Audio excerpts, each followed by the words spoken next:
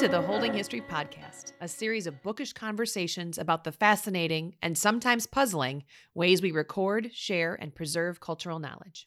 In each episode, we speak with a guest and tell new stories about old media. While every conversation is different, we return to one particular question. What makes a collection special? My co-host is Joshua Calhoun, professor in the Department of English and the Nelson Institute for Environmental Studies. His first personal archive was a carefully curated collection of binders filled with basketball cards. Also, Josh is 2 degrees from a Kardashian as he once played high school basketball against future Los Angeles Laker Lamar Odom. Listener, he lost. My co-host is Sarah Marty, co-director of the Boltz Center for Arts Administration at the University of Wisconsin School of Business. Sarah was also a Division I college athlete and is a long-standing member of the University of Wisconsin marching band staff. To my delight, she sometimes texts with Bucky Badger. It's been a few months since we recorded this. I've enjoyed revisiting this interesting and impactful conversation with Damian Thomas. So, Dr. Thomas is the museum curator of sports for the Smithsonian National Museum of African American History and Culture. Previously, he was an assistant professor of history at the University of Maryland, College Park, and at the University of Illinois, Urbana-Champaign. I really loved hearing about how he translates that teaching experience to public audiences through his work at the museum. Also, Damian is the author of Globetrotting, African American Athletes and Cold War Politics. It's one of the reasons we reach out to talk with him. As a researcher, thinker, curator, and teacher, he draws us into a more complex conversation, not only about the history of sports, but also about sports as a history of our culture. We were extremely fortunate to get an entire hour of his time. Yeah, we recorded the interview in July of 2021. So the Milwaukee Bucks were in the NBA Finals and would eventually win. We were gearing up for the Tokyo Olympics, and NCAA athletes were fighting for the right to make money off their names, images, and likenesses. A lot was happening in the world of sports. But we are also still in the wake of George Floyd's death and the nationwide Black Lives Matter protests that arose from that, and right at the start also of another surge in COVID cases. In retrospect, it was the right time to be talking with a scholar of sports and history and culture. He had such brilliant insight into how these different worlds and events related to one another. You know, we may sometimes think of sports as a distraction or just entertainment, but they also register what's going on in the broader world. That's why it's so important to study this history and preserve it, especially as it relates to Black Americans. Speaking of that, you mentioned it in the interview, but you got to spend some time at the Museum of African American History and Culture in DC. I have not been able to go there yet. So I wondered if our conversation with Damian changed your memories of that experience or the way that you think about that as space. It was such a powerful experience. For those who are unfamiliar with the museum, you start your journey in subterranean depths. Talking with Damian really made me revisit the intentionality of the space and think back to the design of those exhibits, the objects that were shared and the stories that were told. Everyone who is able, if you're in DC, should take a day at least to really experience this museum. Yeah, I can't wait to visit myself. So, Josh, I shuddered to ask, but what was your favorite part of the interview? It's impossible, I think you know this, for me to pick a favorite moment or quote from this conversation. Look, I mean, Damian covered so much, and he has this special ability, an impressive ability to connect big ideas and detailed data to these really poignant objects, like basketballs with laces. There were a couple moments in the interview where the audio wobbled a little bit. We're still, all dealing with the various problems. Everyone's on a Wi-Fi in the same space, but I found myself in those moments sort of squinting my ears, if that's possible, to catch every single word. To answer your question, though, I think I can limit it to 3 things. Let me highlight three things that our interview has me thinking about differently. That's the fun of these interviews. Like, what do I think about differently now? One, I'd say it's the development of sports stadiums from post-World War civic centers to these commercial venues where business people hold parties in their luxury boxes. Secondly, it's the ways that education and sports are uniquely linked in American culture. I had not really thought about that before, and now I totally see it. And thirdly, it's the ways that good archivists can tell stories that capture people's emotions and give them, I think as Damien phrased it, an experience that sits with them long after they've left the archive. And amazingly, there's even more in this conversation. We hope everyone enjoys it as much as we did. As always, be sure to stay tuned after the interview for the bookish word of the week.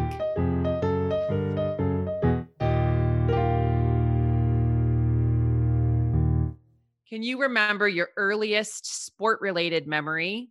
Or maybe is there one that had an especially big impression early in your life? I don't know if it's my earliest memory, but in many ways, it's one of my fondest memories. And it is a USC football game with my grandfather. But we didn't talk a lot. But sports was always this thing that gave us something to engage. And so it was a generational kind of bridge. It was a point we could always come back to in our conversation. So jumping forward from those early experiences to the work you do now as a sports curator, a lot of people, when they think about archives, they think about books. But there's a lot of things in archives, especially sports archives, that are not books, right? I think you're right in terms of the traditional definition. People tend to think of it as being book related. But what we try to do in the museum world is to collect artifacts, to collect material culture that helps share stories. And I think the written word has been incredibly important, but the ability to take something like a football or a basketball. For example, one of my favorite objects in the museum collection is a Dinkard basketball from the early 1940s. And it's a basketball that has laces on it, just like a football. Oh my gosh. And many people come in and they're really surprised to see it because they've never seen a basketball with laces. But we didn't develop the technology to seal a basketball without laces until about the 1940s. It sort of takes people in a place that they didn't know. And you hope that an item like that helps open them up to learning more and thinking about the past and thinking about what they don't know. And so what we try to do is to collect things, whether we're talking about tickets to key games, balls, and equipment, and you can kind of see how equipment's changed over time, and in jerseys from key iconic moments to help people think about why sports matter. What do most people not know or misunderstand about sports and culture, or about collecting the artifacts from sports and culture? People don't realize how unique it is that sports are so tied to our educational institutions in the United States. That's not the case around the world.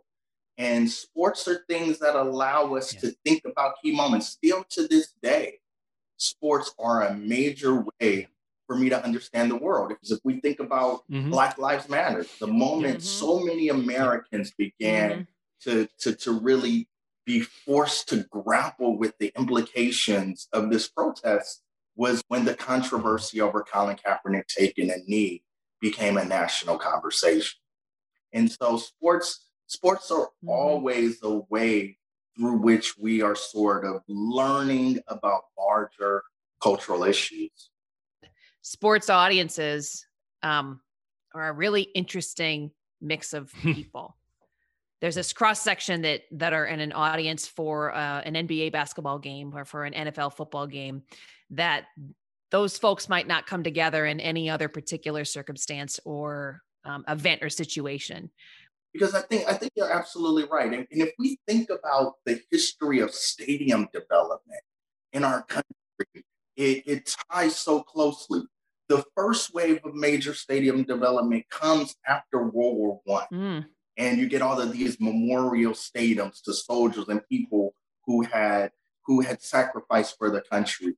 The second wave was in the 1970s, where cities were saying, okay, we're not building all of these stadiums, and we're going to have these city-owned municipal stadium, and the football and baseball stadiums are going to be combined. But that third wave, which was in the early 1990s and 2000s, was about putting in luxury boxes where corporations would buy them and they would woo their clients. And it's amazing how being at a game and cheering for the same team can create bonds that are hard to create otherwise. And so it's interesting the way that sports became this business conduit. I really appreciate tracing that history of development.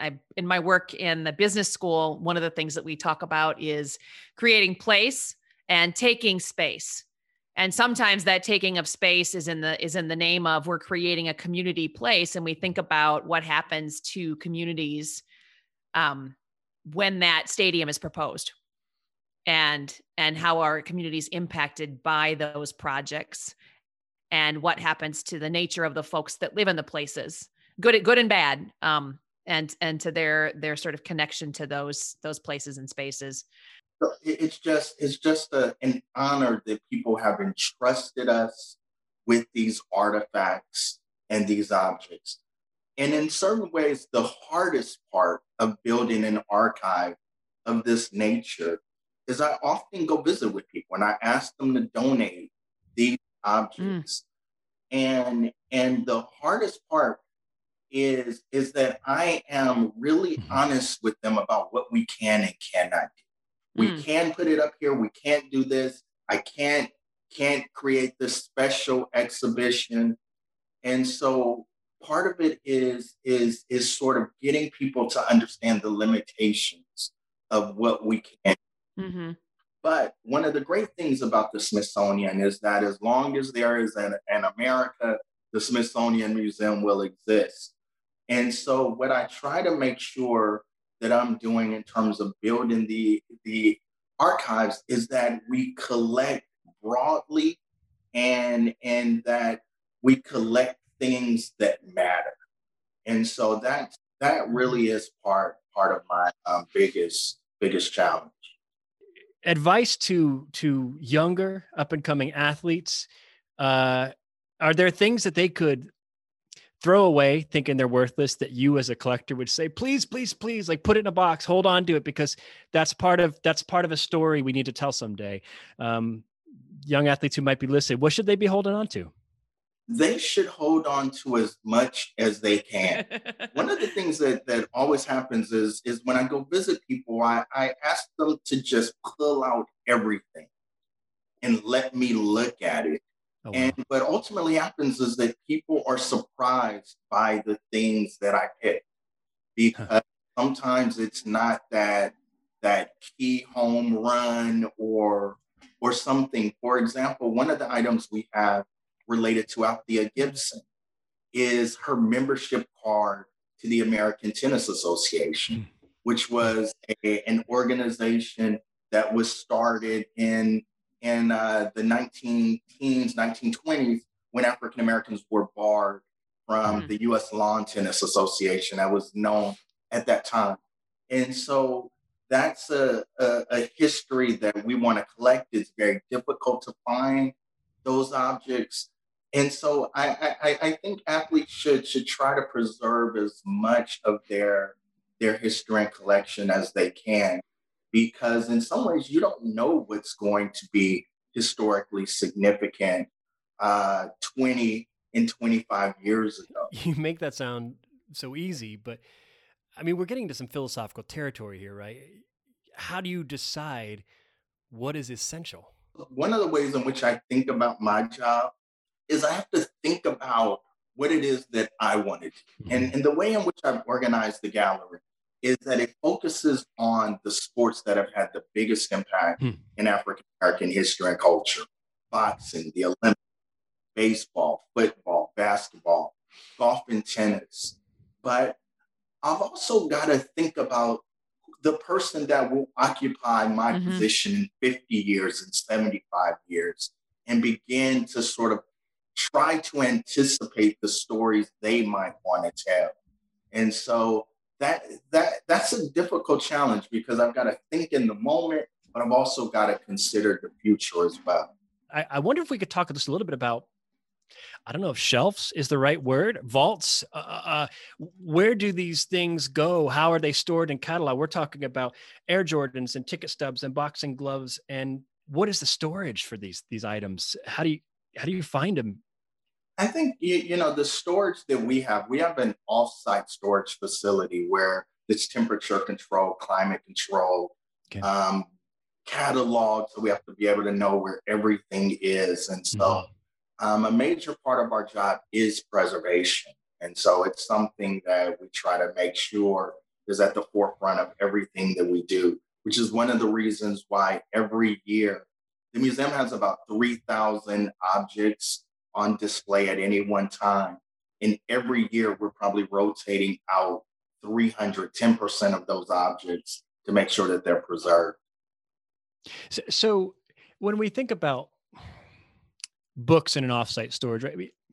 We could say, well, books vary really widely in size, but they don't. Compared to the sort of objects you're dealing with, the artifacts you're dealing with, how do you know where to put it? A ticket stub is sitting next to, I don't know. Do you have like one of the hoops that Shaq smashed, one of the backboards that Shaq smashed? I could see that kind of thing being in a collection. Those are very different sized, shaped objects. Do they sit next to each other in a storage facility? Usually not, because the tickets will often be sealed into something that's equivalent to a sandwich bag, but it's a and then the challenge is you have to be able to find them. So often, let's say we have a collection related to Shaquille O'Neal. So all of the objects are stored and preserved individually, but also held in a same space. So we don't have one of those rims or backboards, but you frequently could find very diverse objects in generally the same place. What do you think is the largest object that you keep back there?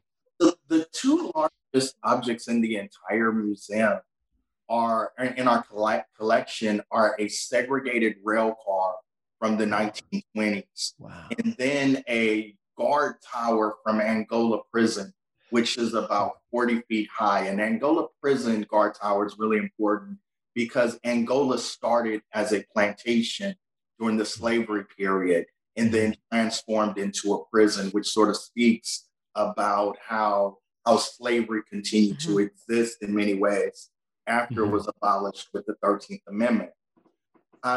And what we had to do is, so the museum is 5 stories below ground. And in Washington, D.C., you can only build buildings so high. So you often have to build down. It's 5 stories below ground. And we built out the walls.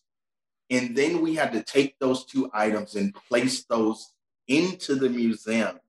And then we had to build the museum around those objects. Oh, wow. That's powerful to hear those objects were part of the museum's design from its inception. And it makes me think about future exhibitions. As a former college athlete, I've been looking ahead to 2022 and how it marks the 50th anniversary of Title IX, which opened up so many opportunities for generations of female athletes. And I'm wondering if you're working on anything to help celebrate that major milestone. Yeah, we certainly are. I think that is a huge moment. One of the things that we've learned in the last 50 years is that we all benefit from providing girls and women with more sporting opportunities. They have higher GPAs, they're more likely to graduate, less likely to use drugs, less likely to become pregnant. 80% of them in the C-suite in corporate America are former athletes. And we all benefit as a society from that. I think it was also important for me to acknowledge that women have had a different role, different challenges in the sporting world. For example, one of the stories we try to emphasize in the basketball space is that for most of the 20th century, women played basketball under different rules than men. And so these rules have all these sort of social implications. At the time, and African-American women were among those who fought valiantly to ensure that segregated form of the game was done away with. And so we want to tell those stories and emphasize them because they're really important ways to understand our culture and to understand social progress. When I think about sports and history, and especially global history, I think about the Olympics. The Tokyo Games are nearly here. What's important in your opinion, about these Olympics? Like, what are the early storylines you can see right now that might one day be essential to some exhibit in the Smithsonian? For me, right now, the biggest story of the 2021 Olympics is the absence of Sha'Carri Richardson and what that suspension means, particularly as we as a country, we as a world are grappling with the war on drugs. So I think her absence really forces us to think about how we think about marijuana in this current moment. And I was reading this article where they were talking about doping and why drugs can be outlawed. One is that it's performance enhancing. One was also that it violates the spirit of sport. And I just couldn't get a sense of what it is that that means um, in terms of what does it mean to violate the spirit of sport? And is it beholding to our older notions of amateurism? So I think that's sort of interesting. I also think that the Olympics are interesting to think about where do we put the Olympics in terms of this history of amateurism and how it shifts vis-a-vis what we're seeing taking place with the NCAA. And I think there's no way that we can't see the relationship between the earlier period in Olympic history and what we're seeing right now with the NCAA. So part of it is thinking about it as part of a longer battle, a longer struggle as well. I had the opportunity to visit the National Museum for African American History and Culture in 2018. I was so lucky to get a ticket from a friend because it was completely impossible to get a ticket on my own. She just happened to have an extra one. And I was so as a theater producer, I was so struck by the the intentionality of the design of the building and how the experience of visiting that museum was so different than any other cultural heritage space I've ever visited. I'm wondering in your work, what's the experience you want someone to have when they visit the sports gallery at the museum? One of the things that I learned towards the end of my time as a professor is that you just can't teach people a bunch of facts and figures. You have to reach people Mhm. emotionally.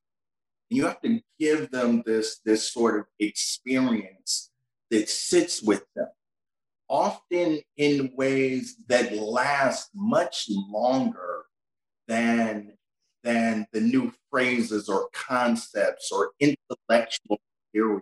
Mm-hmm. And so Mm-hmm. figuring out how to balance those two things is really important. So as I was designing the sports gallery, I was actually designing it for non-sports fans. I Mm. wanted people who can't tell you the difference between a slam dunk and a touch to come in to leave and say, wow, I get it. I see why this is really significant and important. The thing about our museum is that we have 12 galleries, but one story. And you never know what's going to be the gallery that speaks to people. Sometimes it is the gallery that people expect going into the museum. Sometimes it's the gallery that they're like, oh man, I don't really want to go in this gallery, and they go. It really forces them to think about things in new ways. And so that's the great thing about a museum is that you never know what's going to be that moment that says that someone says, wow, I get it. This is significant. This is important. Hmm. I think for me, when we were putting together the gallery, I wanted the statue of Tommy Smith, John Carlos, and Peter Norman to be out front Mhm. because I wanted people to know that this was a gallery which really tries to tell African American history through the lens of sports rather than just a celebration of Black people running fast and jumping high.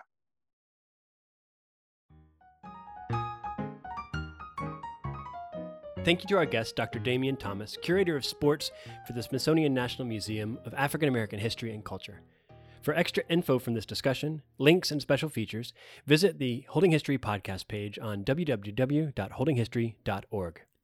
Holding History is a mentoring-driven public humanities program, and part of the work we do involves featuring student curators who are learning how to use new media to talk about old things. So each episode ends with The Bookish Word, where our Holding History student curators give you the history of a weird word related to the history of books and media. This week's word doesn't seem that weird, but our student curators might change your mind about that. For today's Bookish Word, I'm Helen Smith. And I'm Caroline McCraw. And we'd like to invite you to stop for a moment and think about the word highlight. Today, we don't think twice about what it means to highlight parts of a book, but the simple act of marking text with color is actually quite new, despite its current prevalence.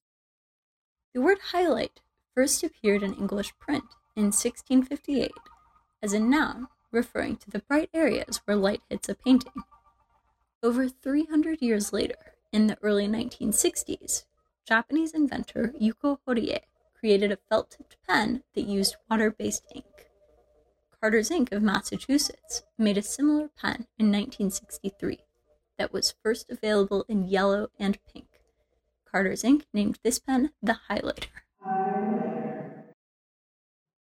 Now we have highlighters, three-sided tri-lighters, combo highlighter ballpoint pens, even special Bible paper-friendly highlighters. Today, 2 Stabilo Boss highlighters are sold every second. 2 highlighters, 4 highlighters. There they go. The highlight has transcended into digital spaces. E-readers, word processors, browsers, and all sorts of digital text now have a highlighting function. Apps such as Hypothesis let readers create groups that share highlights with one another, making highlighting a social, interactive activity that goes beyond the page. Mitch Hedberg has a joke about highlighting his hair because he thinks some hairs are more important than others. There's something about this joke that encompasses the history and present of highlighting. How we have taken the natural rise and fall of light across a surface and stuffed it into a pen that marks our own value judgments. We are the light, celestial readers, marking meaning in the texts of the world with our squeaky neon divinity. That's the end of this chapter. I'm Sarah Marty. And I'm Joshua Calhoun. Our associate producer is the estimable Tom Van Camp, and our theme music is by Luke Levitt. The Bookish Word was conceived, created, and recorded by Caroline McCraw and Helen Smith. Support for this podcast was provided by the University of Wisconsin-Madison Baldwin Seed Grant and Friends of the UW-Madison Libraries. Learn more about Holding History at holdinghistory.org.